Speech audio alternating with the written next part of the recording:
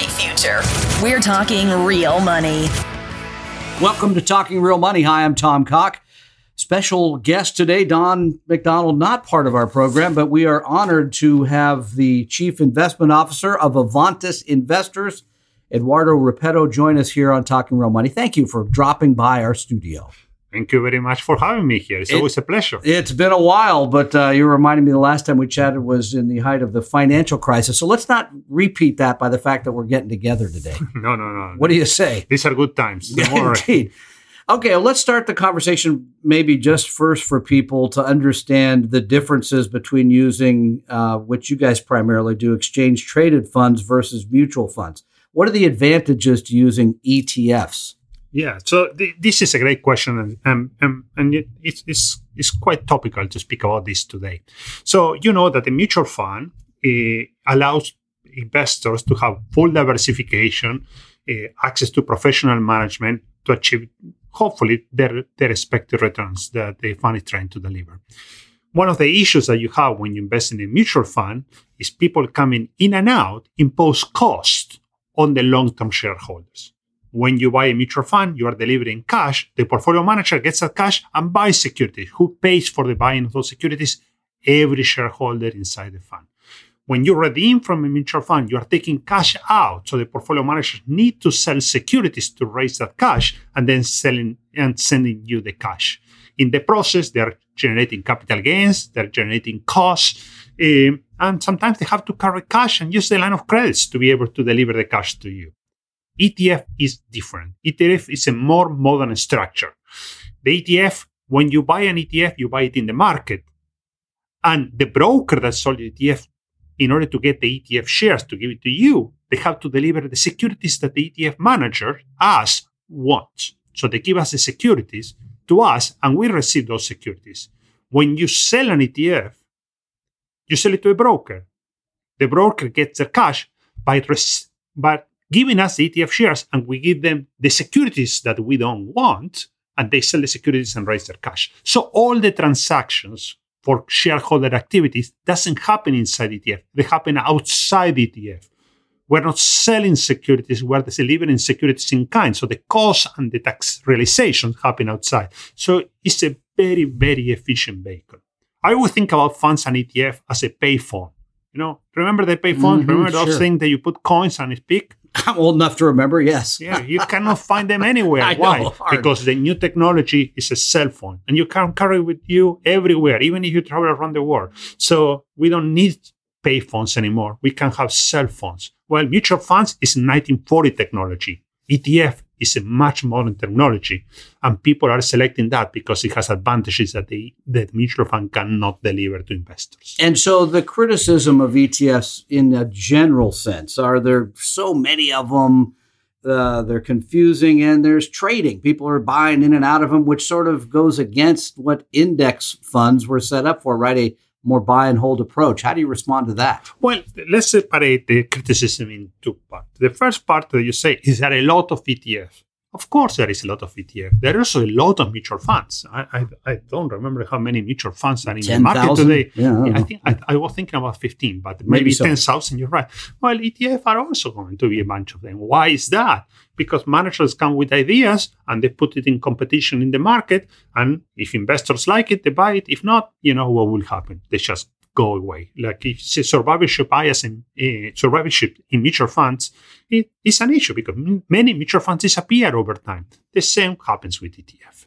No, ideas are put into an ETF, ideas are put in a mutual fund. Some of the ideas are bad ideas and they don't survive and so they go away. But that's part of the capital market. People compete in order to get some good offering for investors. So I'm not too worried about how many ETF are. There are a lot of mutual funds. You know, that's it. That's the way it is.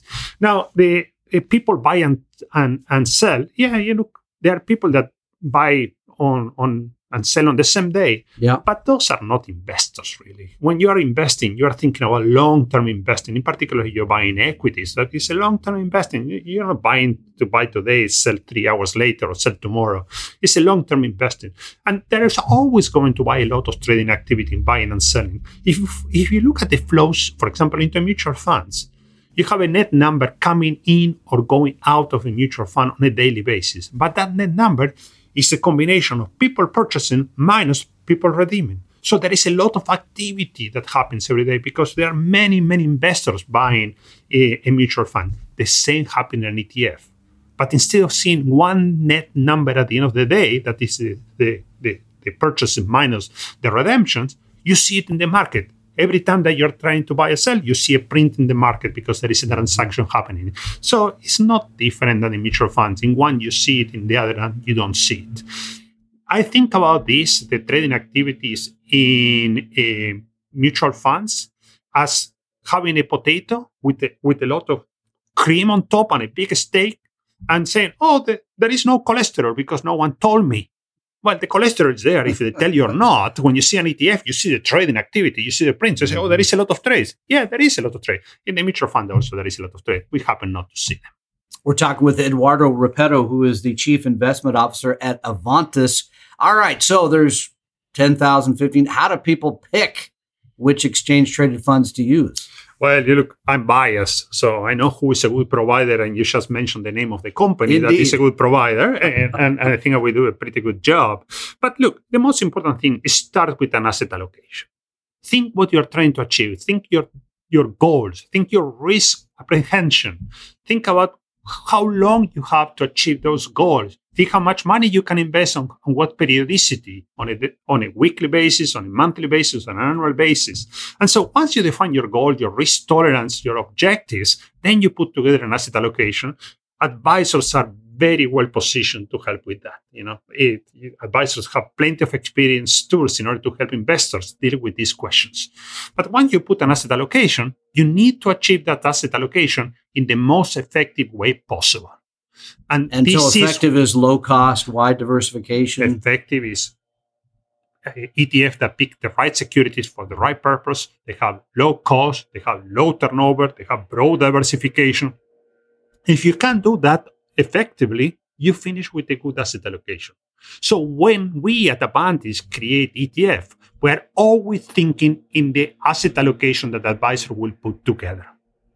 So let's talk a little bit about Avantis, because you had a 17-plus year career at Dimensional Funds, which very successful mutual fund provider, index style, tilts, all those things. Why start this new company? Why begin Avantis then? Oh, look, so I work at Dimensional. Dimensional was at the forefront of innovation if you go back in time. And it was great working there and working with so many bright people. And so we started, we were around 107 people. I was an employee, 107, 25 billion.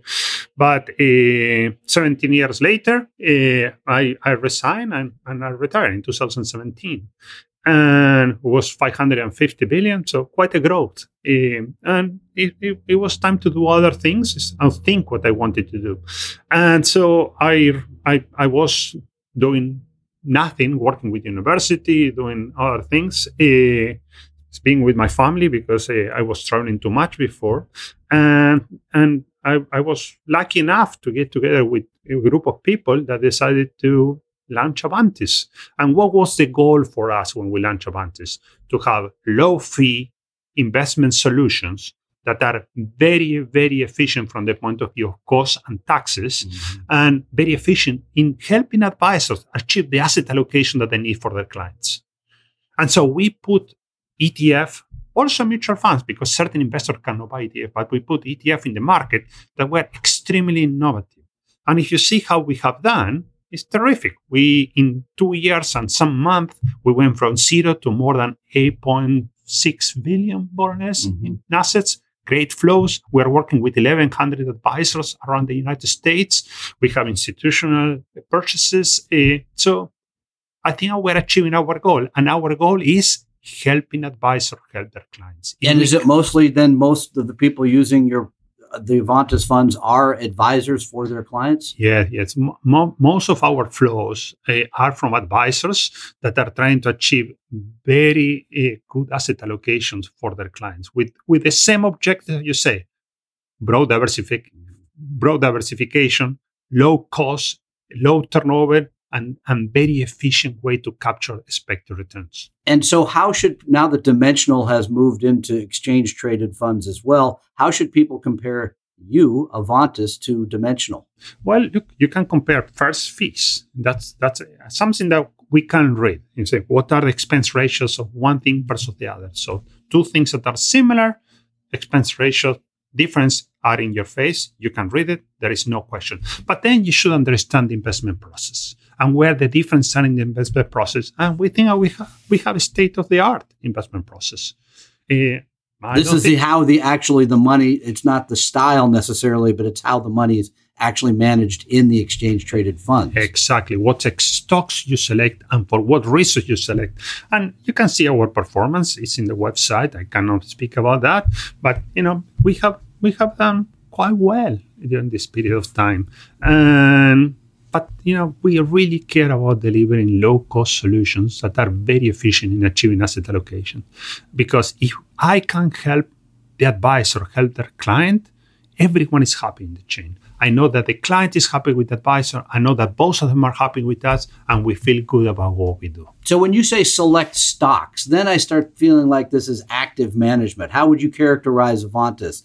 Passive or active? That's a great question. So even an index selects stocks. When the Russell 2000 reconstitutes, change holdings on the third Friday of June, the Russell 2000 index is an index. Everyone will consider it an index, but they have to change stocks because they have small cap companies that go up in price and they become large cap companies. So at some point, that large company has to get out of the index and a new small cap company has to get into the Russell 2000 index because it's a small cap index. So everyone selects stocks. The question is how you select the stock and why.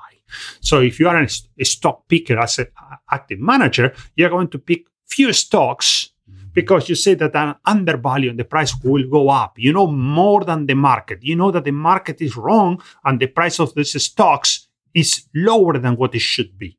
And so you load on those stocks hoping that the price goes up. That's not our case. Okay.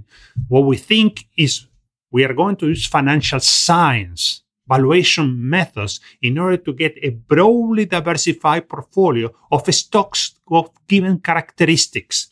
And those characteristics are associated with higher expected returns. And we're going to be diversified across many, many stocks with those characteristics because there is no need to concentrate. And we're going to have low turnover and we're going to trade when we need to trade very efficient because there is no rush to get it done right now, no matter what's the cost.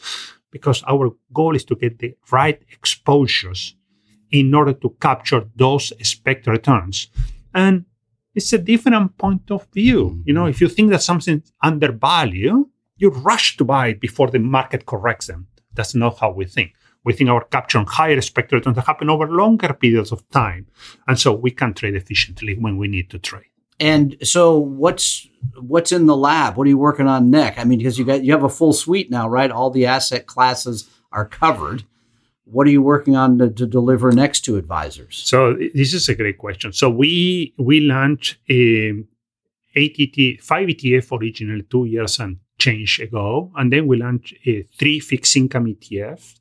And now 2 months ago, we launched 4 new ETF, a US large value, an international large value, an emerging markets value, and a global real estate. We already filed a prospectus with SEC to launch a small cap, US small cap in January. I cannot speak about that because we are in a waiting period, but it's public information that we filed a prospectus. And we soon will be filing prospectus to launch 3 more, probably in late February, early March. Anything in the ESG arena? You're guessing right. Okay. You're guessing right. But remember, that when we have in a world full of regulations, so when things are in a quiet period, we cannot get into. But ESG is so confusing. I mean, because you look at the world of ESG today, it's so hard to determine which funds actually have rules. I mean, what's your view of ESG for investors in general? Look, I think that there is a lot of misconceptions about ESG. Some people want to buy ESG because they think that by buying that, the companies will have higher expected returns. But at the end of the day, because you have good ESG qualities or bad ESG qualities, you cannot say much about expected returns, because you can have a company with good ESG qualities and the price being very, very high.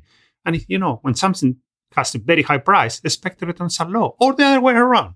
So for us, ESG is a way to deliver to the customer the portfolio characteristics that they want. Some people, you're wearing a beautiful tie today. I don't wear a tie. And why? Because you like to wear the tie and you feel comfortable with that. I don't have a tie because I don't have a tie today because I didn't feel like having a tie today. We'll loan you one while you're here. Don't worry. No, I'm fine with that one today. Right. So, investing is trying to achieve higher expected returns and feeling comfortable with that investment for a long period of time, because you need a long period of time in order to achieve those higher expected returns.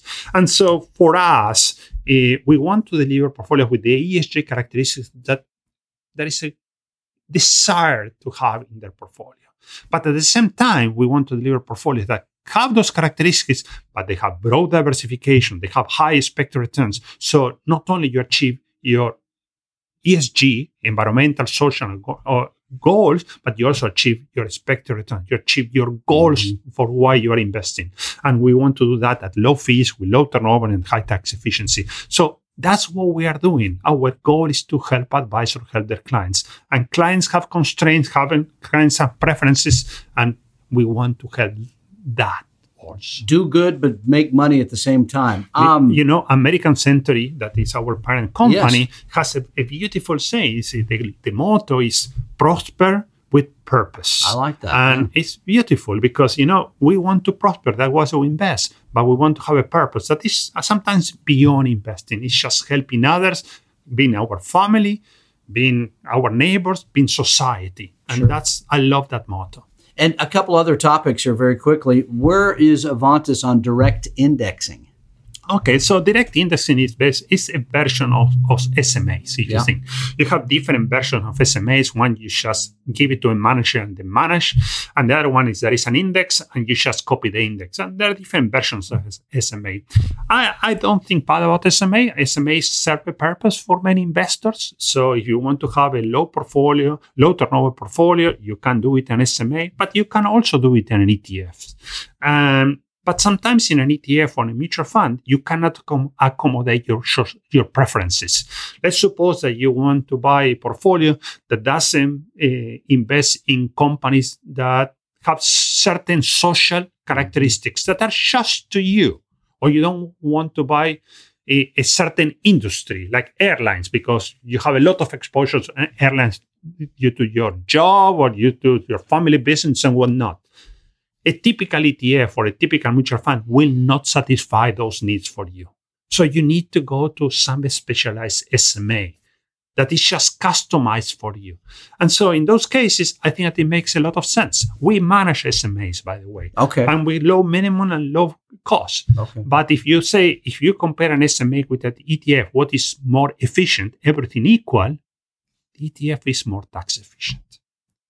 And so I think that SMA plays a role, in particular when you have some constraints or some undiversified position that you go through your employer or some particular social or environmental or financial exclusion that you have to do because of your preference or your financial state at this point in life.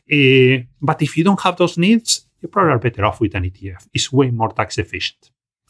Before one final question, in the book Trillions, which I really enjoyed, and anybody I think wants to know the history of indexing should read this book. But in it, the author suggests that perhaps the next sort of issue for indexers may be the fact that the indexing as an industry is getting too big, common ownership, so companies won't have to try anymore because, hey, everybody owns my stock. Why would I bother?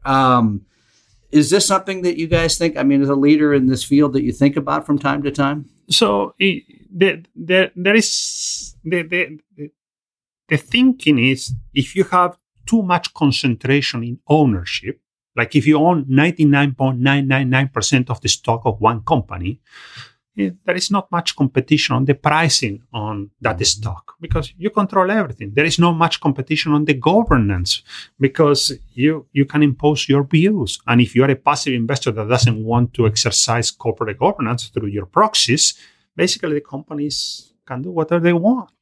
And I think that's not the goal for anyone, even for the very large index managers. So the very large index managers have good proxy groups trying to vote their proxies, right? We do too. We take it very, very seriously. From the point of view of ownership, there is enough stock that is out there that is in the hands of many, many investors, multiple investors. There is a big fraction that is concentrated in some index providers, but there is a lot that is in the hands of many, many investors. So there is still a lot of competition. And I don't think that it's going to get ever to the point that is absolutely concentrated, because capital markets don't allow that. The moment that you have everything concentrated, there is big profits to be made in the small parts. So there is an equilibrium between the indexers and the non-indexers. So there's still enough people that are thinking they can pick the next stock, time the market, do whatever it is, so those people will be out there forever? There is a market there forever. They always have a market. And that market happens at the stock level, at the index level, at the asset class level. You know, the market is way more than just a stock. You have the futures market, you have the derivatives market, and you think that the index is not attractive, you can sell the whole index and buy something else. So there is activity all the way from the stock level to the derivatives, to the asset classes, to the ETF, to the mutual fund. There is enough activity to make the market work. And you guys will be one of those people paying attention to all that. Avantis Funds, a fund family you should definitely be paying attention to if you're not already. The Chief Investment Officer is Eduardo Repetto, and thank you for joining us here on Talking Real Money. It's always a pleasure. And always a pleasure. Oh, it's great to see you. And so for those of you listening, by the way, Retire Meet 2022 is now live on the website. So if you're outside the Seattle area, you can join us on that day virtually. And then, of course, if you're in the Seattle area, we're actually going to get together. So go to retiremeet.com. You can register for that. And thank you very much for joining us here on Talking Real Money. Talking Real Money. We hope you realize that the information provided on Talking Real Money is for informational, educational, and hopefully enjoyable purposes only. Providing personalized financial planning or investing advice takes time, so please consult with a really good fee-only fiduciary investment, tax, or legal advisor. We know a good one. Investing must always involve risk. In other words, you can and probably will lose money at times. Also, as much as you want it, no one can accurately and consistently predict the future. So past performance doesn't tell you a darn thing about what the future will bring. Unlike many other programs that say something similar, Talking Real Money is not trying to get you to buy or sell any financial products or securities. Instead, the program is provided as a public service by Apella Capital, a fee-only registered investment advisor. Thanks for listening, and please visit TalkingRealMoney.com for more information and disclosures. That's a wrap.